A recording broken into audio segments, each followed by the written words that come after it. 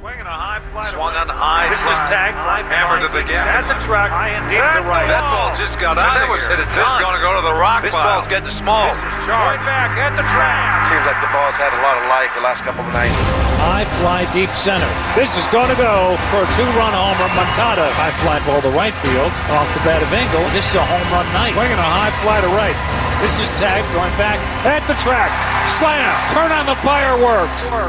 This is White Sox Weekly. As I mentioned, strike after strike, he is on a roll. 7 straight strikeouts, the wind and the 0-2 pitch, swing and a miss and a fastball away, make it 8 in a row for Giolito. I think that Lucas is well on his way to being an excellent big league starter. We're expecting and anticipating that it's going to be a big piece of us moving forward the rest of the year, in the coming years. The Chicago Baseball Conversation on the flagship home of the Sox, 720 WGN. Welcome in, White Sox Weekly, indeed on the air. Love that open. And a big day earlier in the week for Lucas Giolito, even though the White Sox did lose that game on Thursday, but the 8 straight strikeouts, that was impressive.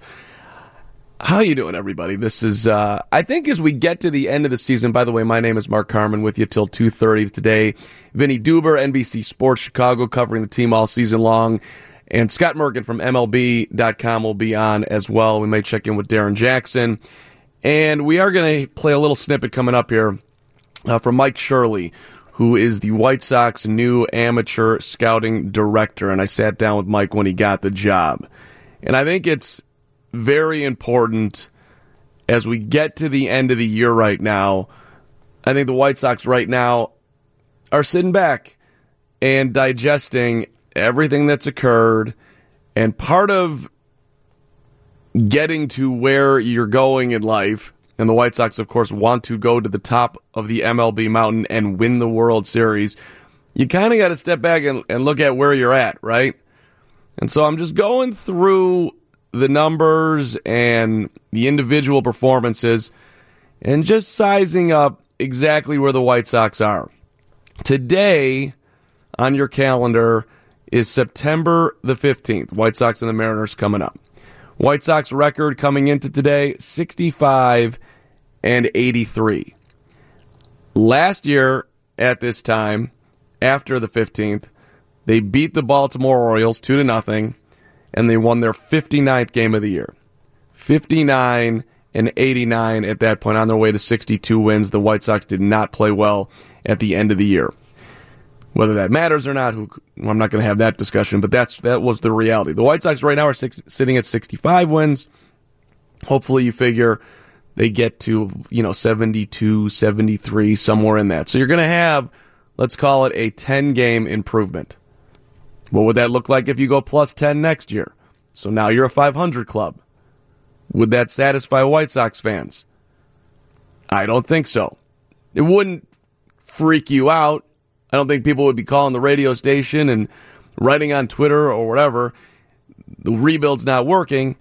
But I think the expectation next year is for the White Sox to be right there in the thick of going to the playoffs. Huge goal, big leap, but certainly possible depending on how aggressive the White Sox are in the offseason. Phone number, by the way, is 312-981-7200. If you do want to get in on White Sox Weekly, now is a good time to do it. And I'm asking you a question. What are you most happy about this year, and what are you most perhaps disappointed in or wanted more? 312-981-7200. Now, before I get to the individuals, I want to take a look at the minor leagues, because that at this point, it's the whole organization. And now wins and losses in the minors are not everything, but I do think it is indicative of what type of team you have, perhaps what type of chemistry you're building, and the White Sox are clearly relying on further infiltration for the minors, and that's coming in Luis Robert, and it's coming in Nick Madrigal, it's coming in lots of forms. Who knows who will get to debut next year? Maybe you'll see a guy like Blake Rutherford. Charlotte this year, 75-64. Now that is an 11-game improvement from last year when they went 64-75. Now, why did Charlotte get better this year? Well, part of the reason that Charlotte got better this year is they had a ton of Major League talent on that roster. Daniel Palka was hitting 27 homers for the White Sox in 2018. He hit 27 homers for Charlotte this year. Now, that is not what you wanted, right? Nobody wanted Daniel Palka to have the year that he's had and to go back to AAA and contribute and help the Charlotte Knights win baseball games, but that's what happened. So that's not great. But then there's been other surprises. Who had the most hits, trivia, for the Charlotte Knights this year? Curtis Koch producing White Sox Weekly. You want to guess on that? The most hits, not the highest batting average, but the most hits by a wide margin, by the way, which means that you were at AAA the whole year, which means that you were pretty consistent, and it means that you had a pretty good season. You want to guess? I have no clue. I see, when you say they have to be there the whole year, well, most of it. I would guess Nick Madrigal. Nick Madrigal got to AAA late. Yeah, but he was later. Joe Brand just popped in the studio. I'm wondering what he has a guess on that. Brando, grab that microphone. Most hits at AAA Charlotte this year. Danny Mendick. Danny Mendick is correct by a wide margin. 133 hits for Danny Mendick. Followed by Alcides Escobar, 105 hits. Followed by Daniel Palka, 104 hits. Now, Danny Mendick's a nice story. And I love the fact that he got called up. And he's contributing now in September.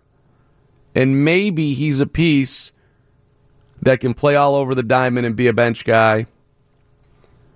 But that's not going to carry the mail of the rebuild. We all know this. And Danny, I love Danny Mendick. Not recruited out of high school. Went to a junior college. Got to UMass Lowell. 22nd round draft pick. Nobody gave him a shot. And there he is. I hope he sticks around.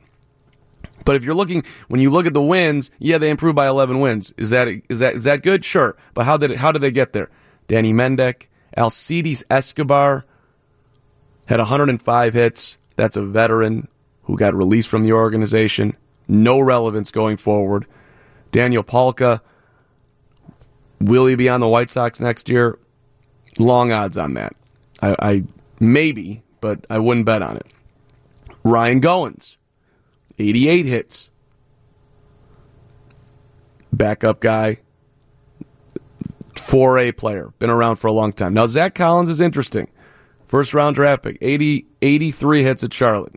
Who led the Charlotte Knights in home runs? That's Daniel Palka with 27. Where does Zach Collins fit? 19 bombs. Zach Collins is a guy that you would think is going to be in the big leagues next year, and also it's the fact that he contributed a bunch of AAA is a good thing. The thing with Zach Collins that we're all wondering about is, can he catch? Can he actually play behind the plate? Or is he going to be a first base / DH guy and be able to give you that left-handed thunder? These are questions the White Sox do not know the answers to. So that's part of AAA success. That's decent.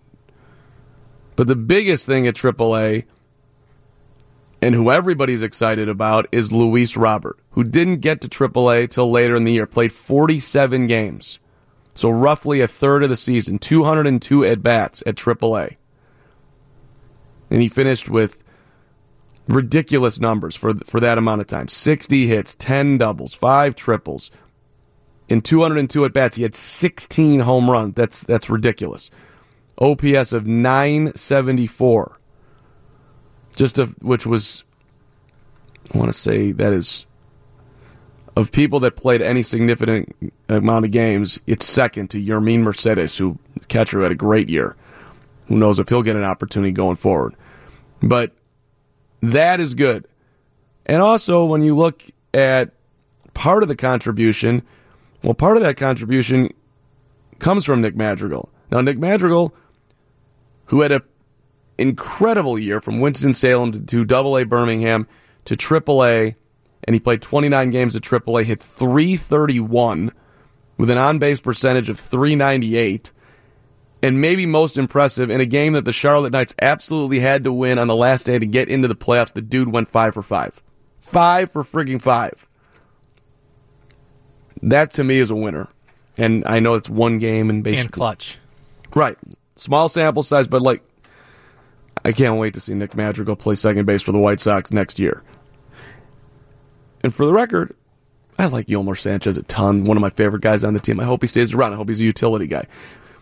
But you need guys who are going to move the needle. And Nick Madrigal has the opportunity to do that, I would think, at the top of the order. And from a show up to the ballpark, do everything right every single day, that's Nick Madrigal. We've had him on the show a ton of times. Leader, born leader. Love him. 312-981-7200. Thing you are most proud of, most excited about from this year. We haven't even touched the big league club, haven't touched the AA level. But when we come back here, too, I'm going to play a little snippet from the White Sox new amateur scouting director, Mike Shirley, who's been in the organization for 20-plus years and is now in charge of bringing in the talent, which is a big thing, a big shift in the organization moving forward. And you can join us, by the way, for the final Family Sunday of the season on Sunday, September 29th. The Sox take on the Tigers, 2:10 p.m. Get lower-level tickets for as low as $15, parking for just $10. Family Sundays, proudly presented by Coca-Cola. Grab an ice cold Coca-Cola and enjoy the game. Visit whitesox.com/Sundays to purchase your tickets today. White Sox Weekly on 720 WGN. White Sox Weekly, 720 WGN. Somehow the music just cut out there. I was really actually getting into a little boogie with that one. That's okay. Hey, before we get to the phone lines here, 312-981-7200 and Vinnie Duber from NBC Sports Chicago coming up after 1 o'clock. Let me remind you that 2020 ticket packages are on sale now.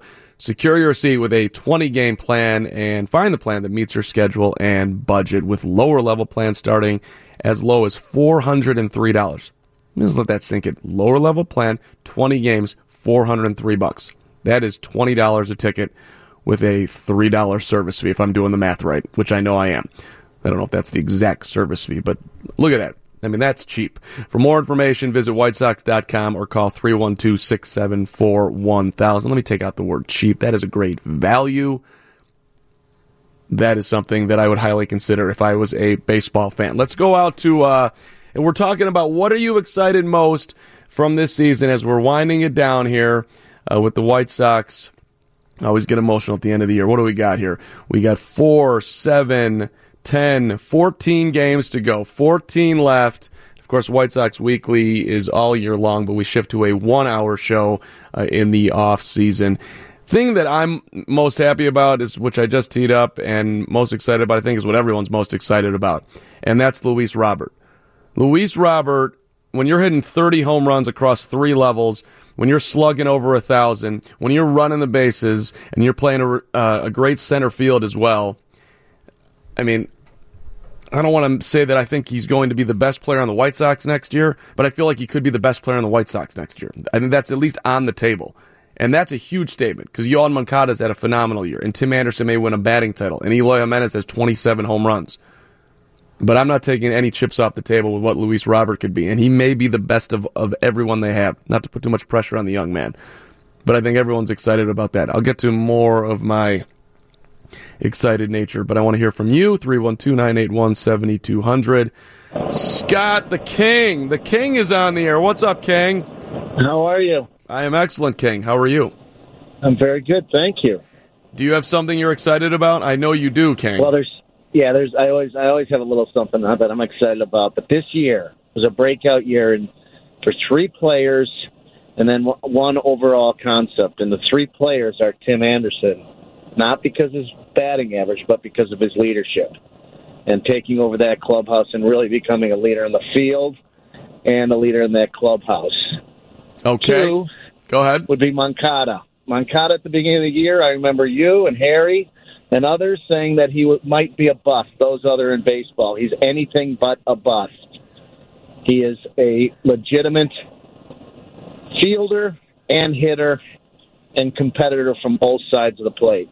I don't think I ever said he would be a bust, but I didn't think that he was going to be a potential MVP candidate, which is where many people were questioning him based on his prior year. Yeah, well, if he was going to make it or not. They were questioning the trade. Chris Sale just came off a World Series. There was a lot of questioning of that trade. Now I think you look back with Chris Sale's on the disabled list after paying $168 million for an extension, and they're saying the White Sox got the better of that deal. Oh, there was conversation around 217 strikeouts for Yoan Moncada in 2018, along with a batting average and an OPS that weren't stellar. I mean, his OPS last year was 715. You want it to be at 800 for, I don't want to get too baseball nerdy here. And he had 235. So yes, there was concern. There is no longer concern with Yoan Moncada. That's a great point, King. What else you got? And then finally, Jimenez. For his first year and not a full year and being hurt, being on the disabled list twice, hell of a year. I think 24 home runs, I think, maybe a little more. 27, shot at 30 as a rookie. He's got 68 RBIs. He's as likable as they come. I actually think his defense has been slightly better than advertised, but it's, obviously it's not great out there, but there is, in my mind at least, some potential to be at least an average left fielder, which I didn't think that he was necessarily going to be that, so that would be an improvement. But that is an interesting thing for the White Sox, by the way. Who's playing outfield alongside Luis Robert and Eloy Jimenez next year in right field, and will it be somebody who can catch the baseball? Because I think it needs to be. Yeah, I agree. And then finally, and I think most importantly out of my 4 points is the team. He have 65 wins, and they're still high-fiving, enjoying each other, cheering each other on. That's after a pitching staff that's been decimated by injury. And these guys still enjoy the game of baseball, and they enjoy each other, and that's going to make a huge difference next year. You throw Robert on top of that, and you got yourself a division winner and possibly a World Series champion. King, great call. Appreciate you. We're up against the news. I'm gonna respond to what you just said. Thanks for checking in. Bye-bye. There goes the King. All right. I love the optimism of the King, who is dreaming up a World Series for next year. And I think he makes a very valid point, and that the White Sox do have good chemistry. That clubhouse is incredibly solid. And if you add in whoever it will be in the offseason, I think an established veteran performer who wants to be in Chicago and wants to lift this team up to the next level, or at least help lift them up, all that's a win. And Ricky has the respect of everybody in that dugout as well. I am curious if the White Sox will make any moves on their coaching staff. Ricky was asked about that this week, and he didn't say no. He didn't say yes either. And he's not going to tell you right now, but I wonder if there might be a tweak or two with the staff. All right, let's get a quick timeout here. News is coming up, and then Vinnie Duber, NBC Sports Chicago, will continue the conversation with him after 1 o'clock. It's White Sox Weekly on 720 WGN. At the wall, the 380, gone. A 3-run homer for Tim Anderson. 3-1 White Sox. Back to White Sox Weekly on 720 WGN. 3-run homers are sweet, Farmio. But like 3 hits a day to the end of the year, that would do it for Tim Anderson. Probably 2 hits a day would do it as well. Trying to win that batting title. Hitting .333 coming into today. DJ LeMahieu of the Yankees is 4 points back in the American League at .329. If you're looking at overall, Timmy's up top there too. Anthony Rendon, .331. For your Washington Nationals. That's tops in the National League. Let's bring in my guy Vinnie Duber, NBC Sports Chicago, doing a great job covering the team. And also, you made your debut, Vinnie, on the White Sox pregame show alongside Chuck Garfien. That had to bring a smile to so many White Sox fans' faces, including your own, to be sitting next to Chuck and doing the Saturday night work. Congratulations. Thank you. It was a good time. I kicked things off with a Bay City Rollers reference, so I'm sure I thinned out the audience real quick. Maybe you did, but that's okay.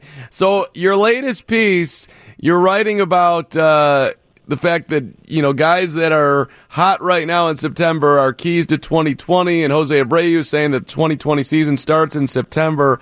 Vinny, do you believe that? Because I don't know you can say that, right? The carryover from September to the next year, I don't know if that actually plays out across baseball if you go back in time. Yeah, I mean, I think it's probably a case-by-case basis with each individual player, right? I don't know how many times you can go back and see, a team had a great September, missed the playoffs, and then carried it over into April. I don't know if that happens too often. But I think for the individual guys, certainly you can accomplish a lot in a month. and figure things out in a way that'll really help you going into the next season. Who are you most confident in that they'll duplicate or come close to duplicating what they've done this year? From Moncada, who stepped up, to Tim Anderson, who's chasing a batting title, to Lucas Giolito, who has had a huge transformation. Like, do you look at any of those above the other as far as, like, that one I truly believe has staying power for next year and maybe beyond? Yeah, I think it is a little difficult to say considering the big jumps we saw from last season to this one, right? I mean, the guys you just mentioned, Moncada, Giolito, and Anderson, those three are totally different players from what they were a year ago right now. I mean, Giolito last year had the worst stats of any pitcher in baseball. Now he's probably going to finish somewhere in the Cy Young voting. Yohan Moncada, had 217 strikeouts. Now he's the best all-around hitter on the team. Tim Anderson hit 240 last year. Now he's going to perhaps and probably win the batting title in the American League. So it's because those guys have had such wild swings, you want to pump the brakes a little. If I had to pick, I'd take a cop-out answer and say Jose Abreu because he's been so consistent over the course of his career. But I'll go ahead and say Giolito just because I think he's really figured things out from a mental standpoint that totally changed his game, and I think he's had great success replicating that from wire to wire this season. I mean, if the White Sox had to pick one and only one from what you just named, I think they would pick Giolito, right?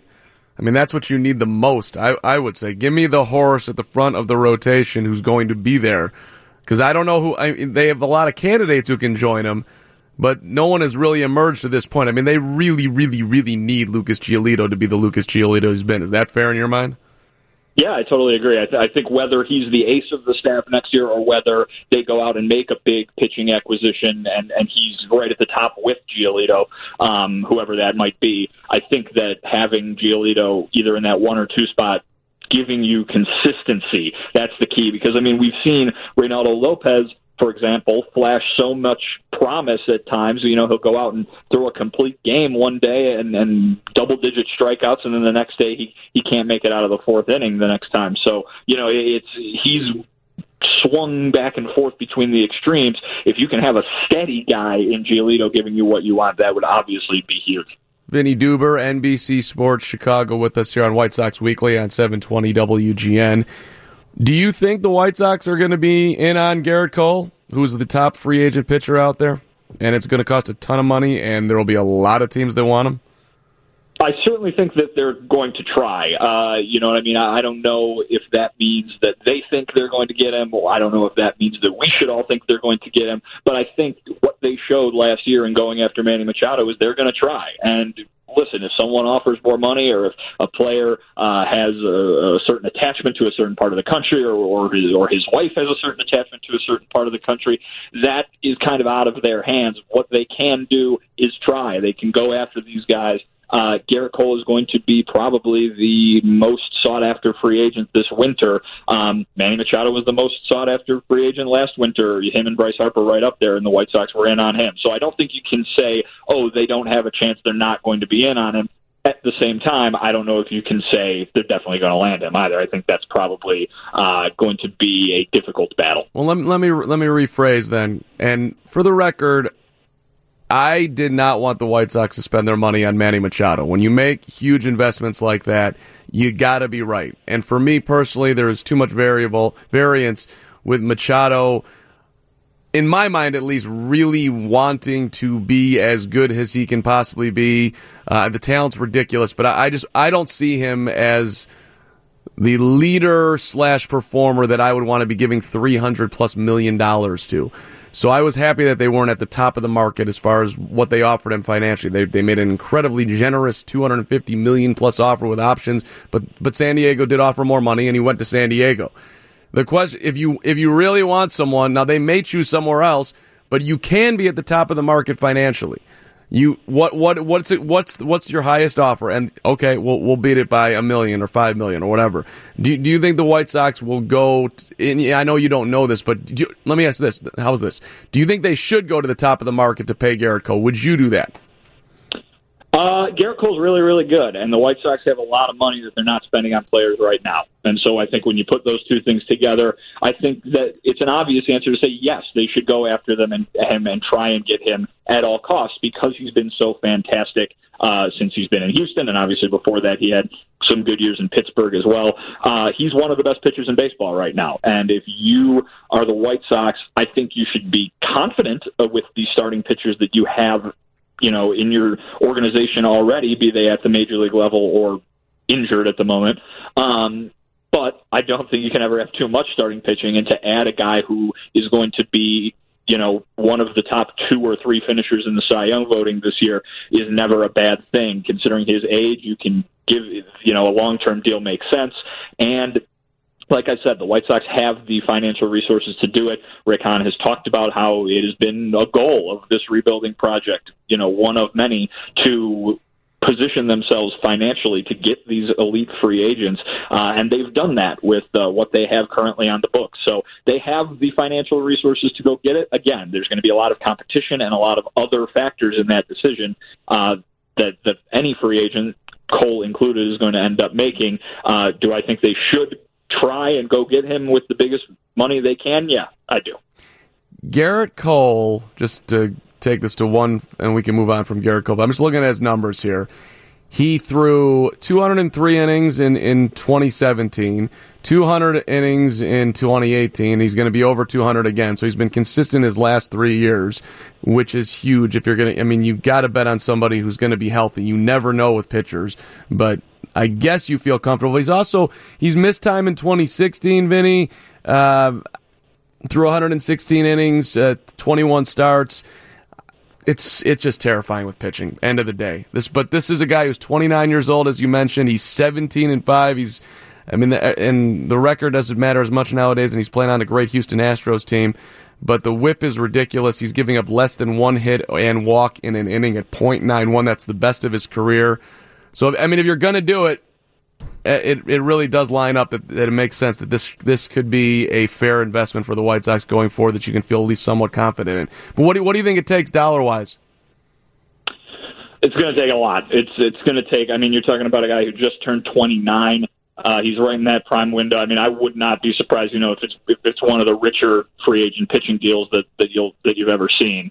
But that's kind of how things go. You know what I mean? Those deals don't get smaller, and that's kind of how things have been going here in free agency in baseball, regardless of position. If you can get a guy in his prime that's one of the best players in baseball, that's the price. And the White Sox have positioned themselves to do that. I'm sure 28 or 29 other teams out there would love to have Garrett Cole as well. So I think the competition is going to be pretty steep. We were surprised last year when we saw how few teams were in on Harper and Machado. I don't know if we'll enjoy, if the White Sox rather will enjoy the same luxury this time around. Yeah, and for the record, we just talked about Garrett Cole for a bunch of time here. I don't think they're going after Garrett Cole.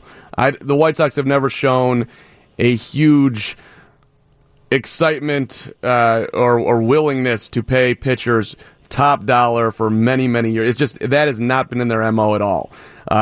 Jerry has shown that he'll go out and he'll pay for Albert Bell way back in the day, and whatever, he'll give Jose Abreu money, and I think that's a contract we can talk about in a second. And they went after Machado, but I'd be stunned if Garrett Cole was here next year. But just putting it out there, that's the top guy, so it is worth a little bit of discussion here. Do you think that there will be any changes in the coaching staff, Vinny? I don't, and here's why. I think a lot of people, if my Twitter mentions are any indication, I think a lot of White Sox fans up there look at what the offense does on a daily basis and says, what's the deal with the hitting coach? Well, I think you can very easily argue the opposite and say Yohan Moncada and Tim Anderson have gone from two guys who really struggled at the plate last year to arguably the two cornerstones of your rebuilding process.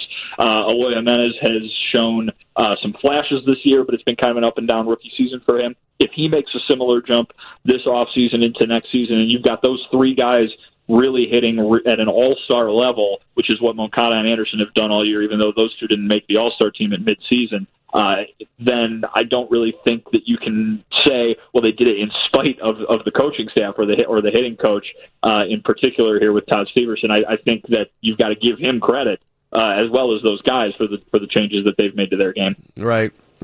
I love Todd Steverson. He's been on the show a zillion times. If they do move on from him, if your Twitter mentions are correct, that I would hope that he would get another job in baseball. But we'll see. It seems to me like there might be a tweak on the staff. I don't know. Are you getting the same sense? I don't know. I mean, Ricky was asked about that the other day, and he said, there haven't been any conversations on that. I would not be surprised, if the season ends and it's a in-depth, evaluation by the front office and Ricky as well. And perhaps something happens, but I think I understand the idea of that because you're seeing a team that's, having another losing season, another season without the playoffs. But, this rebuild is pointing in a positive direction, I think, with a lot of the young guys you've got. And you've got to give the guys who are there to coach them a chance to coach and manage, in Ricky's case, a team full of talent. And I think that's what, if you think that the coaching staff needs to be changed because of what Dylan Covey is doing and because of what Adam Engel is doing, that's not really the point. Fair point right there, and I think White Sox fans are looking forward, perhaps, to the day that Dylan Covey is not in the starting rotation. Maybe he can be a bullpen piece. Rooting for you on that one, Dylan, but I don't think he'll be a starter for the White Sox next season. Vinnie Duber, NBC Sports Chicago. I'm up against a breaker, but let me give you two real quick ones on the way out here. Number one, make a prediction right now on what exactly the deal will be with Jose Abreu. How many years and how much money? And number two, give me the thing that you were most pleased watching the White Sox this year as you covered them for NBC Sports Chicago. Go ahead. All right. Well, the second one's easy. It's got to be Lucas Giolito because, from the transformation he made from last year to this year has been absolutely astounding, and it's something that's really positive for them. Abreu, I'm not good with the money, but, the White Sox love him so much. He loves the White Sox. I'll say he's rewarded for his love of this organization with 3 years. 3 years. How much? Uh-huh. How much? Oh, I'm not good with it. I don't even really know. Let's say it's up there between 50 and 60. I guess that's now you got me pinned to it. I don't even know. Okay, I got Abreu on a 2-year deal with an option, $45 million total. Mark Carman is on the record. Vinny is standing back on the dollars, which I respect that, Vinny. But you do have Jose Abreu coming back. I'm going 2 and an option. You're going straight 3 years? You think he really gets the 3? Yeah, I do. I think those two are a match made in White Sox heaven. There, yeah, fair enough. All right, great for you to come on Sunday, Vinny. I appreciate it. I know you're a busy man over there. Thanks for taking the time, and congrats on being on the pregame show. And we'll read you at NBC Sports Chicago. Thanks so much, Vinnie Duber, covering the White Sox. Let's do a quick timeout on White Sox Weekly, 720 WGN.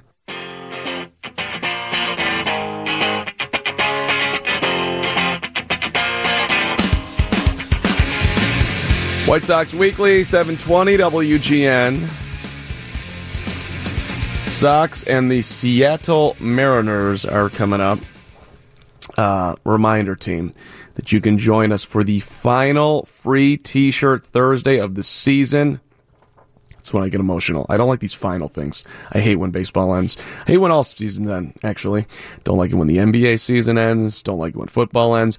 But anyway, join us for the final free T-shirt Thursday of the season, September 26th. The Sox take on the Indians at 7:10 p.m. The first 10,000 fans will take home a White Sox T-shirt presented by the Village of Bedford Park. Bring your business home to Bedford Park and win big. Purchase your tickets at whitesox.com today. Sox, as far as paying Jose Abreu, listen, ton of money that they can give Jose. Everybody appreciates Jose. I'm sure Jerry Reinsdorf would like to do right by Jose. And it's also going to be a short-term deal. So this is not going to impact you down the line when you actually have to sign guys and pay them like Luis Robert. Hopefully, who knows, that may come sooner than later, like Nick Madrigal, when the rebuilds start to get expensive, like Yoan Moncada. At some point, if you're going to go forward with these guys, then it gets real expensive, but that's not going to be in the next couple of years. So if they want to pay Jose Abreu big dough for 2 seasons, they'll absolutely be able to do it. And now, he said that he's going to sign his own contract, so I don't think he's going to hold them up for money either. That deal should get done and get done quickly.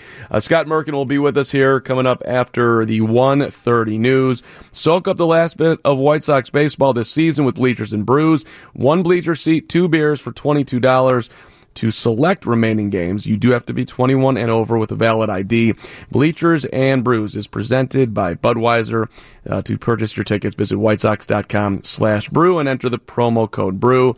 Joe Brand has the pregame show today at 2:30. Rando, you're working hard over there. You got anything picked out here? Ivan Nova starting today? Yeah, working so hard. I just picked up this note that Danny Mendick actually led the AAA Charlotte Knights with the most hits in this season. Can you believe that? 133. If you were listening to White Sox Weekly, you would have known that. And I believe you were, actually, Joe Brand. I believe I gave that answer. No, that was a great note. Pleasure to be here, Carm. It's good to see you, buddy. I love being graced in the presence of White Sox Weekly. I did pick this up. I thought, look at the lineup. Tim Anderson's leading off. That's kind of cool. That doesn't happen often, and doesn't happen often because he has 12 walks this year. But obviously he's leading the majors in batting average. So, let's take a look at what he does leading off this year. When Tim Anderson leads off an inning, he's hitting .461. Now that's an underrated stat. Because everybody talks about what does he hit leading off period, but what does he actually do leading off an inning? Yeah. I like that stat. And that's not a small stat. It's over 100 at-bats. Now, what is a small stat is him hitting in the leadoff spot. That's only 3 times. This is the 4th time Ricky's put him in the leadoff spot. He's hitting .571 in a small sample size again. Yeah, I get it. You don't want a guy who doesn't walk up at the top step. I mean, he's a fast guy. He steals bases. He obviously gets on a lot with the bat. So this rest of the year, why not? Why not stick him in the leadoff spot? Maybe pick up a few things in the next, No? Well, my concern on that is, look, and it's not about individual performance, and it's about the team. But at this point, we can at least focus on the individual a little. And I get that. Guy's going for a batting title, you're going to put him in a spot that he's not as comfortable in. I wouldn't do that to him. That's true, but he did express to Ricky that he wanted to be moved up in the lineup. Did he just mainly express only hitting number 2? If that's the case, then okay, yeah, I'm fine with leaving him at number 2. But I don't think it's a total. You're taking away the team chemistry when you move him from number 2 to leadoff spot. Right. Okay.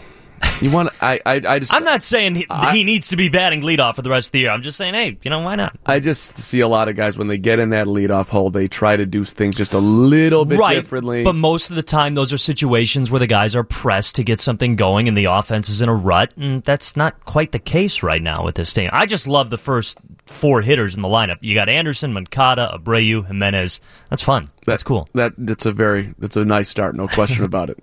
Luis Robert, Nick Madrigal, add those 2 in. Let's add some real depth in it. Who's hitting 5th today? What do we got in front of Wellington Castillo. Okay, well, there we go. That segment, by the way, with Joe Brand has been sponsored by Mazda of Orland Park and ZoomZoomNation.com, where they're always trying to make your car shopping fun. We got news coming up, and then Scott Merkin, MLB.com. That is next on White Sox Weekly, 720 WGN. WGN, the team's flagship radio station. You're listening to White Sox Weekly on the home of the Sox, 720 WGN. White Sox and Mariners coming up. White Sox Weekly until 2:30. Spent the break checking Instagram like any good broadcaster would do. And the first thing that popped up was the Big Hurt's Instagram. And the Big Hurt, Frank Thomas writes, Lil Frank strikes again. Long touchdown run this morning. So proud of him. And Lil Frank gets the ball in the backfield, and he's just, no one's touching Lil Frank. Scott Merkin covers the White Sox, but he knows everything about everything. And I'm curious if you know anything about Lil Frank here, Scott Merkin, because the dude's breaking tackles, or not even breaking tackles, speed through the line, getting touchdowns. This could be the next running back for the Bears. Yeah, I saw that video on Twitter, I believe, and yeah, he good push by the offensive line because he ran pretty much untouched for whatever yardage it was at that level. But I'm guessing, knowing his dad and his commitment to the school, that he's already probably committed to Auburn, right? Even at that young age, and ready to be in the backfield for Auburn at some point way down the line. This is a man that's got some athletic talent in Frank Thomas. All right, Mark. We just had Vinnie Duber on, one of your fine friends / co-workers or whatever you want to call each other. Not that you work for the same place, but yeah, did a real nice job. I happened to see on the pre and post game last night. Was called him to service and did a good job on that before and after the Seattle game. Yeah, he wouldn't tell me how much money he thinks that Jose Abreu is going to get. So how much money do you think Jose Abreu is going to get? I don't know that either. You're 0 for 2 on that. Here's what I would guess. I would guess it's going to be something like 2 years and an option, I would think 1 year and 2 options probably doesn't make a lot of sense, but I would think 2 years and an option. And just knowing Jose as I do over 6 years, and it's, primarily covering him aside from a few, charity events that I've seen him at and that kind of thing. I don't think he's going to look for, I don't think it's going to be a case of, well, if I don't get this, I'm going to the open market. I think he's kind of lost that leverage already when he's told us 4 times probably that if the Sox don't sign him, he's signing himself back here next year.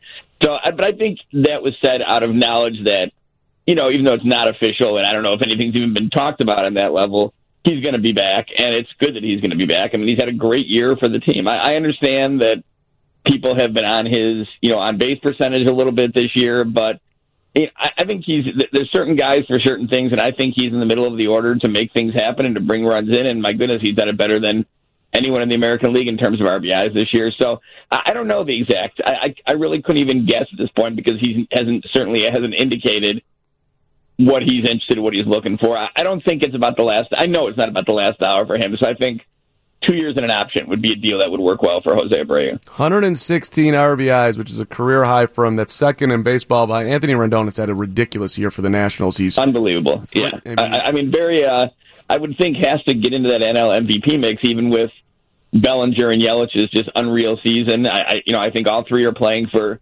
contending teams. It's really a 3-way race in the NL. I mean, I would vote for Rendon.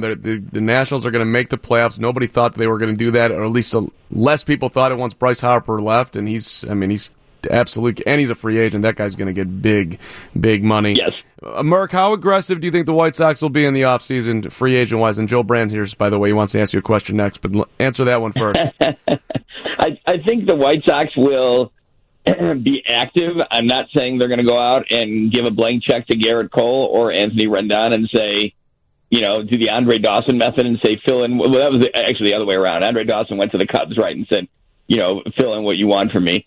But I don't think they're just going to say, let's do it, let's get whoever. I think there's a method behind it, but I think they are going to make moves, and I think it's going to be, I know it's going to be a bigger offseason than what it ended up being last year. And one of the things last year was they knew this season was still about development and not so much contending. Now, some teams got off to slow starts. They got off to a decent start for the context of year 3 of the rebuild where they were 42 and 44 at the break. So I think it gave people a little bit pause for thought that, hey, if some of these teams continue to struggle a little bit, maybe the Sox could sneak in as a second wild card. That didn't happen, and things played out as people kind of thought they were. And then, the guys they added in the offseason who, had good numbers coming into this year. Yonder Alonso just did not have a good year, and John Jay was hurt for, pretty much the entire season. I think even when he came back, he probably wasn't at 100% at that point. And Irvin Santana, they could not get the Irvin Santana from a couple years ago. So, it just didn't work out. But I think they're going to make significant moves. I think they're going to see a DH. You're going to see a left-handed bat for the outfield. You're going to see a veteran starter and at least 1 reliever, maybe 2 relievers. No matter what you have in the bullpen and what you like and what you don't like and what you believe you project to come back for 2020 and beyond, you always need more relievers. And I'm talking beyond what you have in, the minors that you can say, well, he can come up by June, or this is a starter now who could certainly be a bullpen guy next year. You always need more. So I would think, they're going to go after that. And I think it's going to be a lot of free agency because I really don't think they're at the point yet where they're ready to identify and package certain minor leaguers to get, a big player to add to the team. I think it's going to be the free agent route for the most part. Where do you think Zach Collins just fits into the whole package you just detailed? Because if you're adding a DH and he's not going to be an everyday catcher, that seems like a guy who may be playing, perhaps spending more time at AAA. It's a really good question because I think Zach had a rough run when he came up here the first time, but it was a designed rough run according to Rick Hahn. And even Ricky Renteria has talked about this, and not designed like, let's hope he fails, but to the extent that maybe he needs to so he can see what he needs to do to change. And he did that, and he went down to Charlotte, and he killed it. He was great that whole second stint with Charlotte. And, he's playing more often now, and I think they're still trying to figure it out. I think it's interesting, and there's probably reason beyond this that they haven't given us at this point, but that he hasn't caught a ton, since he's come up. He is catching today. And we'll end up catching 2 out of 3 games this weekend in Seattle. Maybe we'll see him a little bit more behind the plate during the final 2 weeks, I'm sorry. There's 7 games against Detroit in there, and then 6 against contenders, 3 in Minnesota and 3 at home against Cleveland. So maybe there's a doubleheader in there too. So you may see him catch a little more. But I think that's one of the things they're still trying to figure out, and one of the things that Rick Hahn and Kenny Williams and everyone else, Chris Getz, have to figure out going into the offseason, where do you put Collins? But as of now, I would say he's more along the lines of that catcher, first baseman, DH amalgamation, as opposed to just strictly, a catcher working with James McCann for 2020. Scott, I know when we talk about the White Sox, we talk about the future, and I know last night was a late West Coast game and extra innings, but have you found any resolution on the final play of the ball game last night? Because every replay I've seen, it looks like it hits the top of the wall and it comes back in. And it seemed like Rick Renteria was not happy whatsoever, and I feel really bad for James Fagan because he seems like he was kind of the punching bag in that situation. But the umpiring crew looks at it and says, yeah, that's a home run, or at least that's what New York says, and then the last thing that's in the Sox hope is maybe Narvaez didn't touch one of the bases. I mean, did you see a look at all that made it look like a home run? No, I mean, I didn't look at it that close. I have to admit that I'm not out in Seattle for this series. It's James Fagan and then our great writer out there, Daniel Kramer, is filling in for us, and I think those are the only two writers covering the trip out there.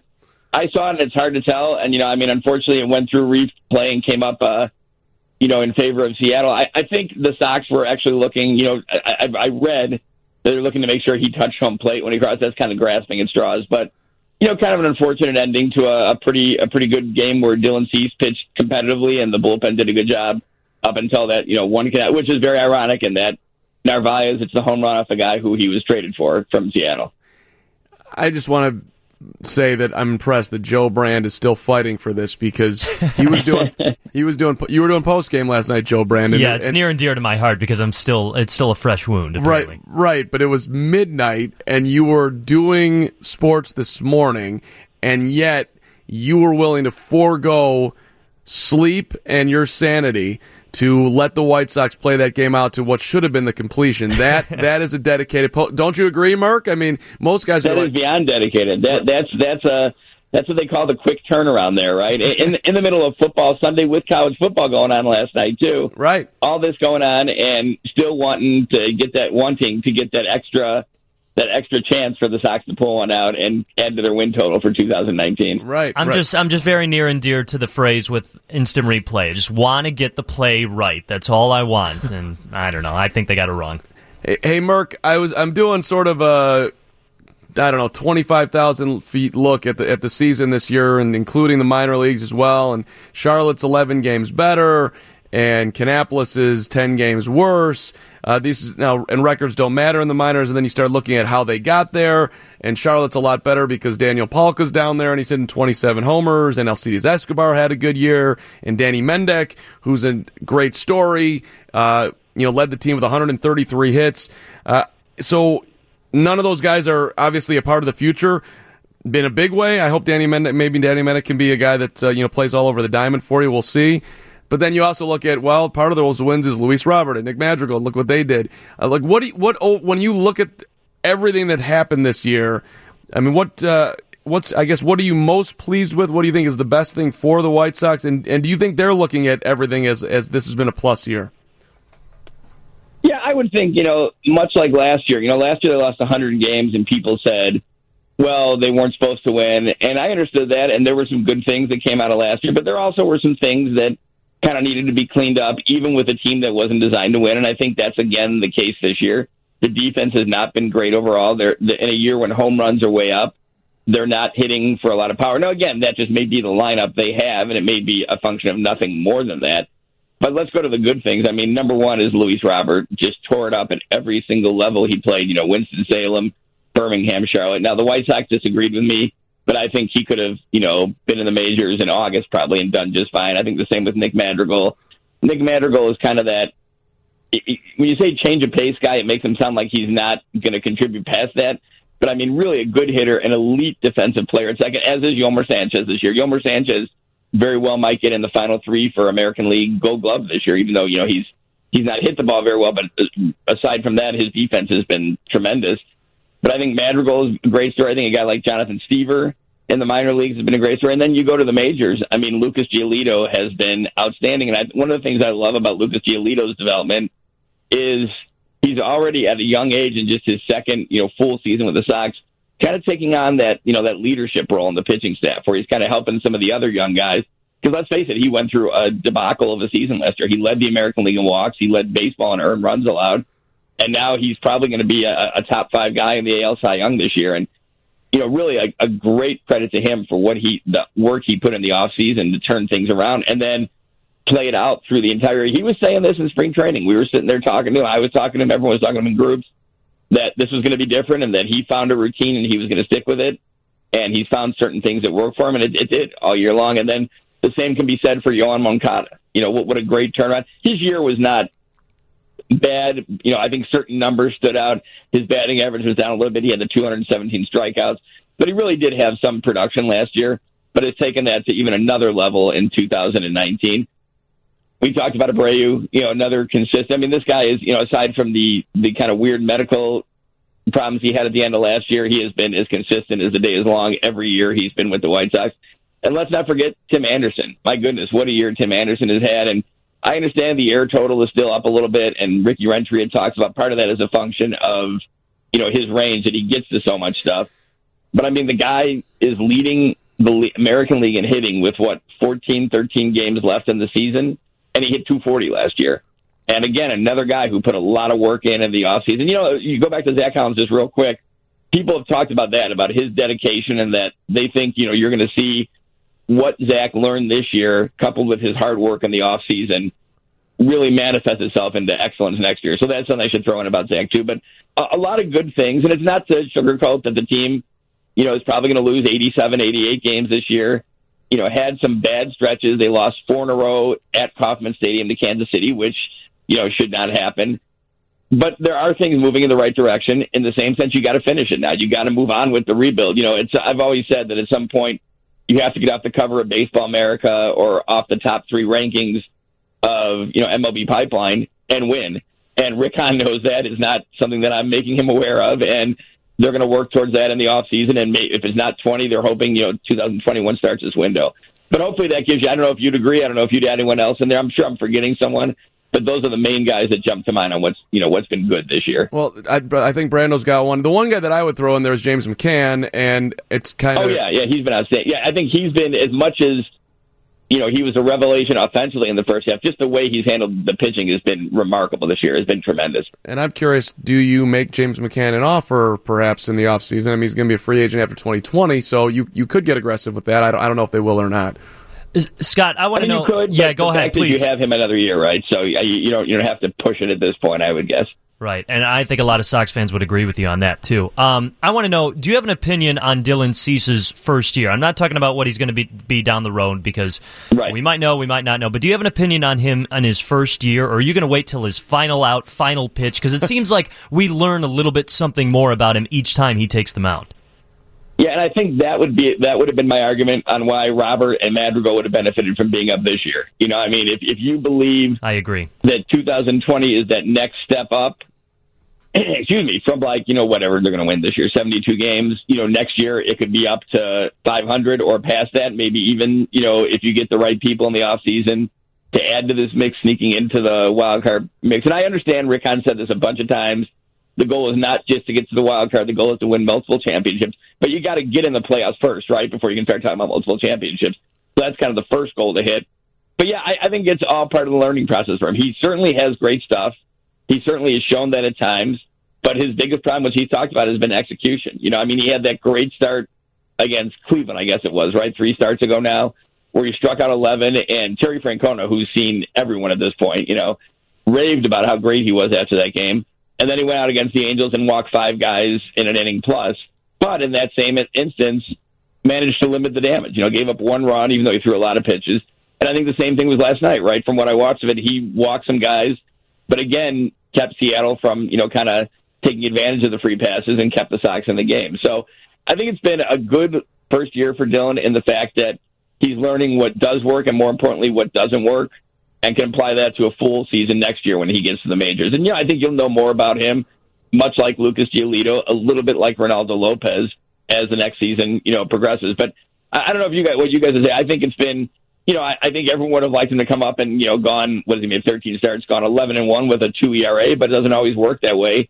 And sometimes the struggles end up benefiting you more than having success right away. It helps you learn what you really need for the long haul. I mean, the biggest thing that I was concerned with Dylan Cease was that he was going to be able to handle the innings jump. And if you look at what I'm trying to pull up his AAA numbers here, how many innings, but he's thrown 67 innings in the majors, and he threw, hold on, I got it right here. He threw 68. Am I got that right? Yeah, 66 and a third at AAA. So it's going to be a little bit of a jump to say 145, which is not huge. So they did that exactly right. And he's gotten a lot of experience. And you mentioned one thing, Merk, with him is he just does throw a ton of pitches. So that'll be something that'll have to, refine as he goes forward. But overall, the numbers haven't looked great, but you can clearly see the talent is there. So I think overall I would call his year a plus. Up against the break here, Merk. Always appreciate you jumping on here. And we'll see you at Guaranteed Rate Field for the final homestand coming up. And are you jumping on the trip at any point here? I'm leaving today. We'll be there for the rest of the way. The final, final 13 games, Minnesota, Detroit, Cleveland, and Detroit. All right, we'll be reading you, Merk. Always do it, MLB.com. Okay, thanks, guys. Take care. Scott Merkin, MLB.com. Quick timeout, 720 WGN, White Sox Weekly.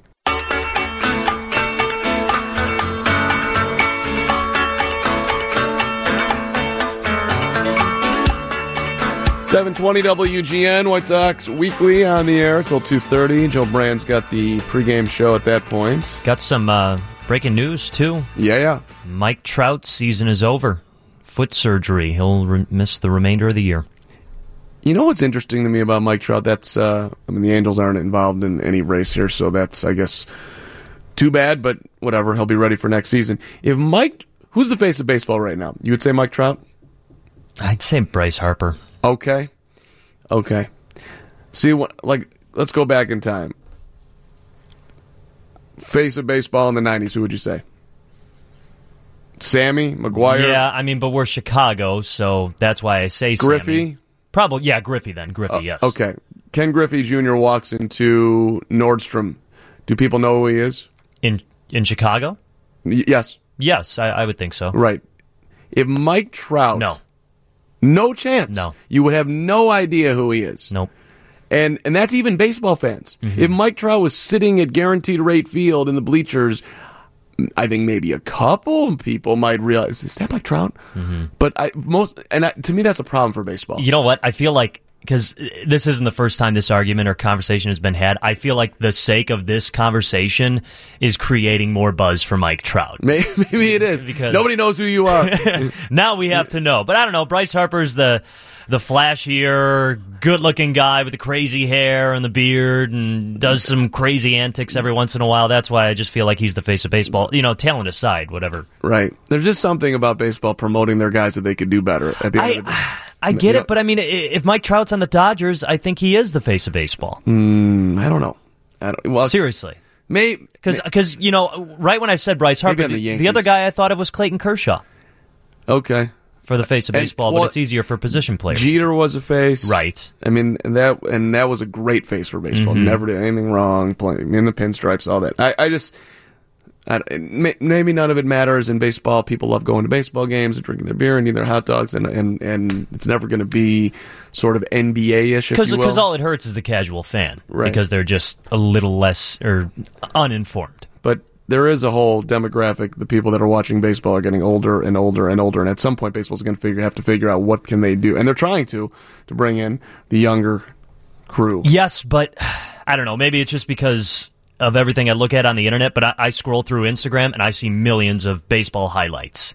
And, it's because you're Joe Brand. I know, I'm probably biased when I say that. But, I feel like kids and teenagers are scrolling through and they find stuff like that, too. Yeah, maybe they do. And people are playing Little League. We got a Chase and a Cade out there who are doing a great job. All right, that means that we're a little bit late for news. So quick timeout, 2 minutes. We'll get your news update with Pam Jones on 720 WGN.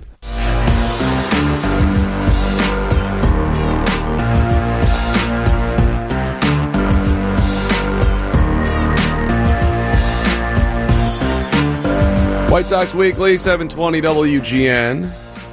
With you till the bottom of the hour. We're going to have play a little bit of our conversation with Mike Shirley, the new amateur scouting director for your Chicago White Sox, coming up here in a matter of moments as we look to the future with how the White Sox will acquire talent. And Mike Shirley stepping in with Nick Hostetler moving more onto the major league operations. So Mike's been a long time scout and now getting an opportunity to run the draft, and it's a big move for the White Sox, as Hostetler's now the special assistant to the GM. So we'll hear from Mike in a second here. Reminder that Sox fans, we are giving back to you on Sunday, September the 29th. It's Fan Appreciation Day as the Sox take on the Tigers at 2:10 p.m. for the last home game of the season. You get a chance to win a variety of great prizes. For tickets, visit whitesox.com today. All right, let's pick up our conversation with Mike. And I asked him about, look, you see guys that are super talented, but there's also that makeup part of it. What do they have upstairs? And you sort of have to balance, like, this guy's, has it going up top, but maybe not as talented, or this guy's super talented, but perhaps doesn't have the same level of commitment as others. So here was Mike and how he sort of figures out, how he balances that and when the White Sox are going to take a risk and draft a player. Well, I think that's your role. That's your job. Everybody thinks, you're a scout, you just go to baseball games. I think it's so much more in depth that these guys work so hard. They drive hours to see players go through the process of being a player. Your job is to evaluate not only the skill set that they physically bring, but the person they are, the background, the parents, their history, how healthy are they. There's so many things that go into the scouting process. It's just not like, hey, he's a good player, we're going to take him. No, it's a way more in-depth conversation. And makeup is a key. That's just the foundational piece. And I want you to do a little word to the wise for any high school kids who may be listening right now. Would you not ask their teachers where they eat? You're going to get information wherever you can, right? Anywhere and everywhere. Those Twitter accounts, those Facebook accounts. So many people, they make mistakes in those arenas that, we do have to ask them the question, why this or why that? The makeup of how you treat others. It says something about who you are as a person and how you care about others. Those foundational pieces, they matter. The internet is written in ink. It is. So, can you give I know you've got a ton of guys, of course, 20 plus years here, but is there any story where you think back, I scouted this guy and it just sort of hits you on the heart that you're so glad that he got to where he got to? My favorite, not my favorite, because I have a lot of favorites. It's hard to single one player out, but my time with Nate Jones, signing him, scouting him, was special. I think if White Sox fans know how talented Nate was, the ups and downs he's been through to go through his career, but Nate Jones is an even better man and person than that. And we were lucky to have Nate. We only wish him the best all the time in the years he spent here. He's a true White Sox piece for us, and great career, but most importantly, great man, great family he came from down there in Kentucky. It is a special situation. What was the draw with Nate that stood out for you? Nate threw 100. Nate had a power breaking ball that's hard to find, but Chris Getz was special. Clayton Richard was special. There's some of these people, are special. We talked about Jonathan Stever a little bit down to special. Aaron Bummer. We talked about that story with him where we kept hunting him down in the draft round after round after round, just trying to get him to agree to terms. And, it's turned out to work really well. It's great. He pitches the 8th inning. He's a substantial piece for us right now. So those stories, they matter, So. I heard through the grapevine that you have a special thing with Aaron Bummer as far as what you sort of just started to name there. What was it about Aaron that made you want to continue to chase him like that? First off, it starts with an area scout and J.J. Lally, who really believed in Aaron and what he was. Those pieces matter. You go see, he had a quality history. There were some things mechanically he did that you didn't agree with. You think, if this guy fixes this, he really has a chance. But, yeah, I kind of feel bad. We talk about that story, just unrelenting, calling him round after round after round, just trying to get him to, agree to be a White Sox. And I give the kid, who he is, the courage he had to say no round after round. It says who he is.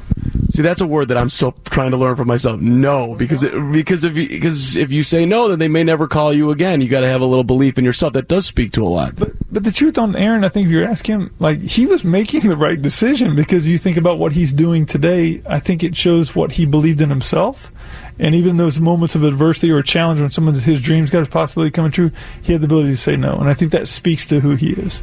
And so when you're sitting with a guy, too, who's just trying to say exactly what you want, what he thinks you want to hear, I mean, you have to have your antenna up for that, too, right? Absolutely. I mean, I think that's pulling the curtain back and looking a little deeper. I think that's where when you talk about speaking to a teacher or knowing the background of players, I joke, one of my good friends is the director of scouting for the Pacers, and he talks about situations with me where he pulls a deeper curtain back, and we have these conversations a lot about, like, you have to look beyond the surface so much, and you get good at reading the tell on players that they're telling you just what you want to hear. So, and then there's the other side. This dude is super talented. I think he could be a 30-30 guy, and then there's the off-field that I don't like. How do you take a risk on a guy like that? Because not everybody's going to be coming here with the straight A student who's got a perfect makeup. Well, first off, if there was a perfect world to this, I wouldn't be sitting here, because someone else would still be doing this job. It's difficult, and I think you have to be willing to take risk in the right situations. Risk management, just like anything else, it's vital, crucial. But the White Sox organizations must continue to take risk on players. If we don't, we will be left behind. So that will continue to happen. And that's an orchestrated event also. We know about the makeup. We know about the limitations of players. We are well aware of those. We feel you, White Sox fans. They have limitations. But we will continue to risk and hopefully get the reward we're looking for. Well, it's all, I get it. It's a balancing act here. I want to go back to, you mentioned Chris Getz, and I used to work in Kansas City, and so I saw Getz playing with the Royals, and I would see him in spring training, and he would walk in, and this was just a really confident, relaxed, easygoing guy, and he's not, 6'3", and yet a guy like that makes it like, what were you seeing in Chris Getz back in the day? I think that's exactly what you see in Chris. He looks so confident, comfortable. I'm just talking about the scout who scouted Chris Getz. That's what you see in him physically, the mannerisms. But the more you get to know him, you realize the competitive nature. It's super intelligent. It's a baseball rat, and he loves it, and he's passionate about it. So those exteriors, you don't always get to see. Trust me, I know White Sox fans. Yeah, he's the right man as a player, and he's the right guy running our minor league system. Mike Shirley's with us here, the new director of amateur scouting for your Chicago White Sox.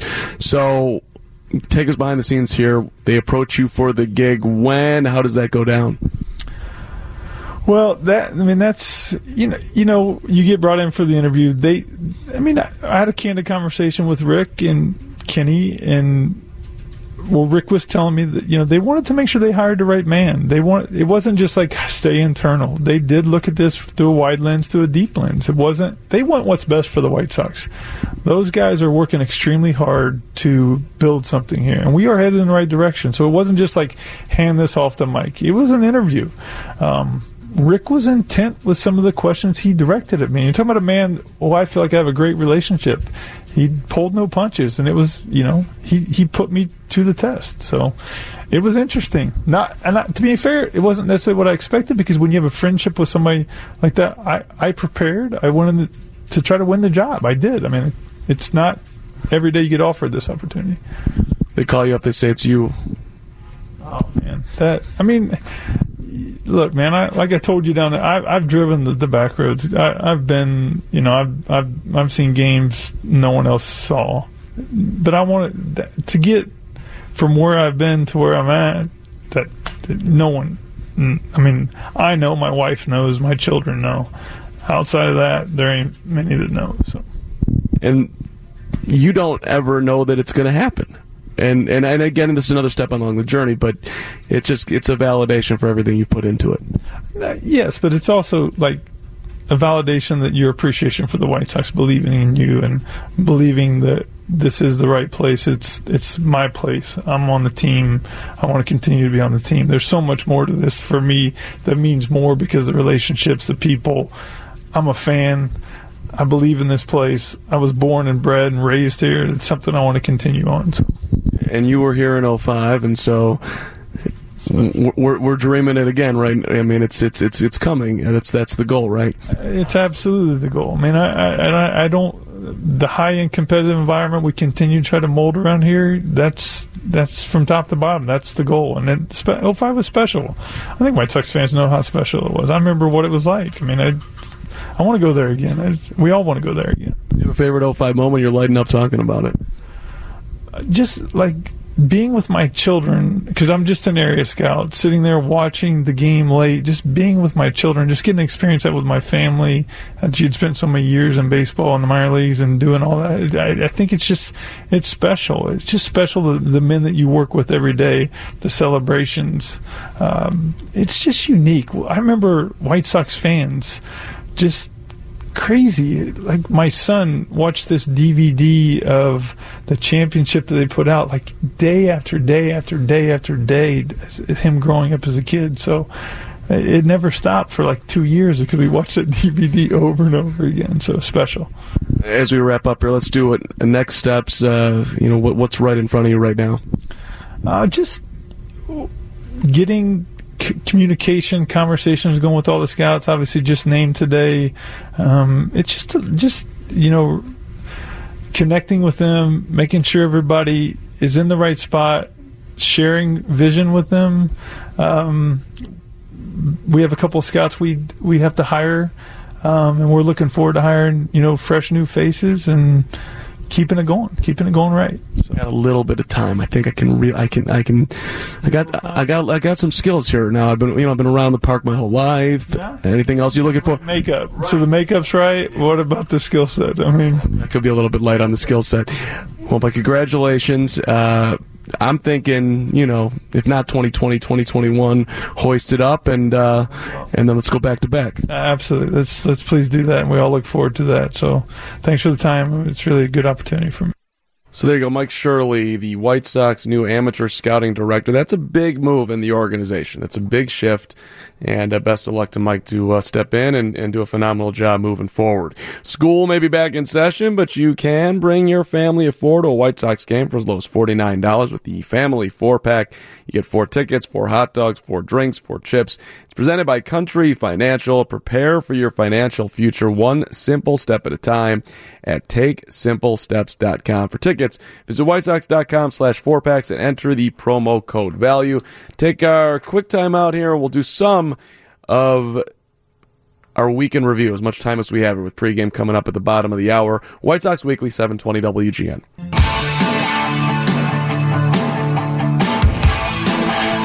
White Sox Weekly, head to the park for the final $1 hot dog Wednesday of the season. Take advantage of this deal one last time. Wednesday, September the 25th, Sox take on the Indians. 7:10 first pitch there, brought to you by Securian Financial, who can help you make every moment count. Find out more at Securian.com. For tickets, visit WhiteSox.com/$dogs today. Let's do our week in review, and we go back to September the 8th, which is last Sunday. The White Sox a winner over the Angels 5-1, which ended up which ended up with the White Sox salvaging, I should say, the final game of the series, and Jose Abreu was in the middle of it. Here's the 2-1. Abreu swings, and a long one to left. Tagged, bagged, gone. 31 home runs. Turn on the fireworks. Sox lead 2-1. Yeah, and they go on for the 5-1 win, and Abreu sitting there with now 116 RBIs, tops in the American League. Big day on September the 10th. We're moving to Tuesday after the off day on Monday. It's the White Sox, it's the Royals, it's Guaranteed Rate Field, and it's Eloy Jimenez. The 1-1. Swinging a high fly to right. This is tagged, going back at the track. Slam! I say turn it on, I can't. The Pups are here. 4-1 White Sox. And he's a good hitter first. Stayed inside the ball. He didn't hit it to the patio, but just to the right of it. He took aim and he didn't miss.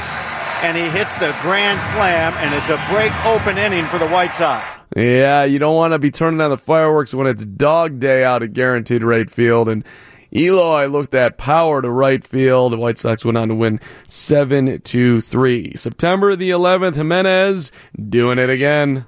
The 1-2, high and deep to right. Does it have enough? At the track, at the wall. Turn on the fireworks. White Sox lead, and they lead 3-2. He's hit his 26th. And on his way to 27th, Kansas City did come back and get that one 8-6 as Ronaldo Lopez did not have his best stuff. But the next night, Lucas Giolito did. As I mentioned, strike after strike. He is on a roll. 7 straight strikeouts. And he's got an 0-2 count on Mejia.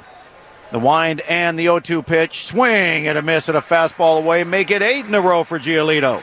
White Sox record right there. Way to go, Lucas Giolito. And lastly, Yoan Moncada's had a phenomenal season, and it continued on Friday night. Moncada with the 3-0. Line to left. That's down for a hit.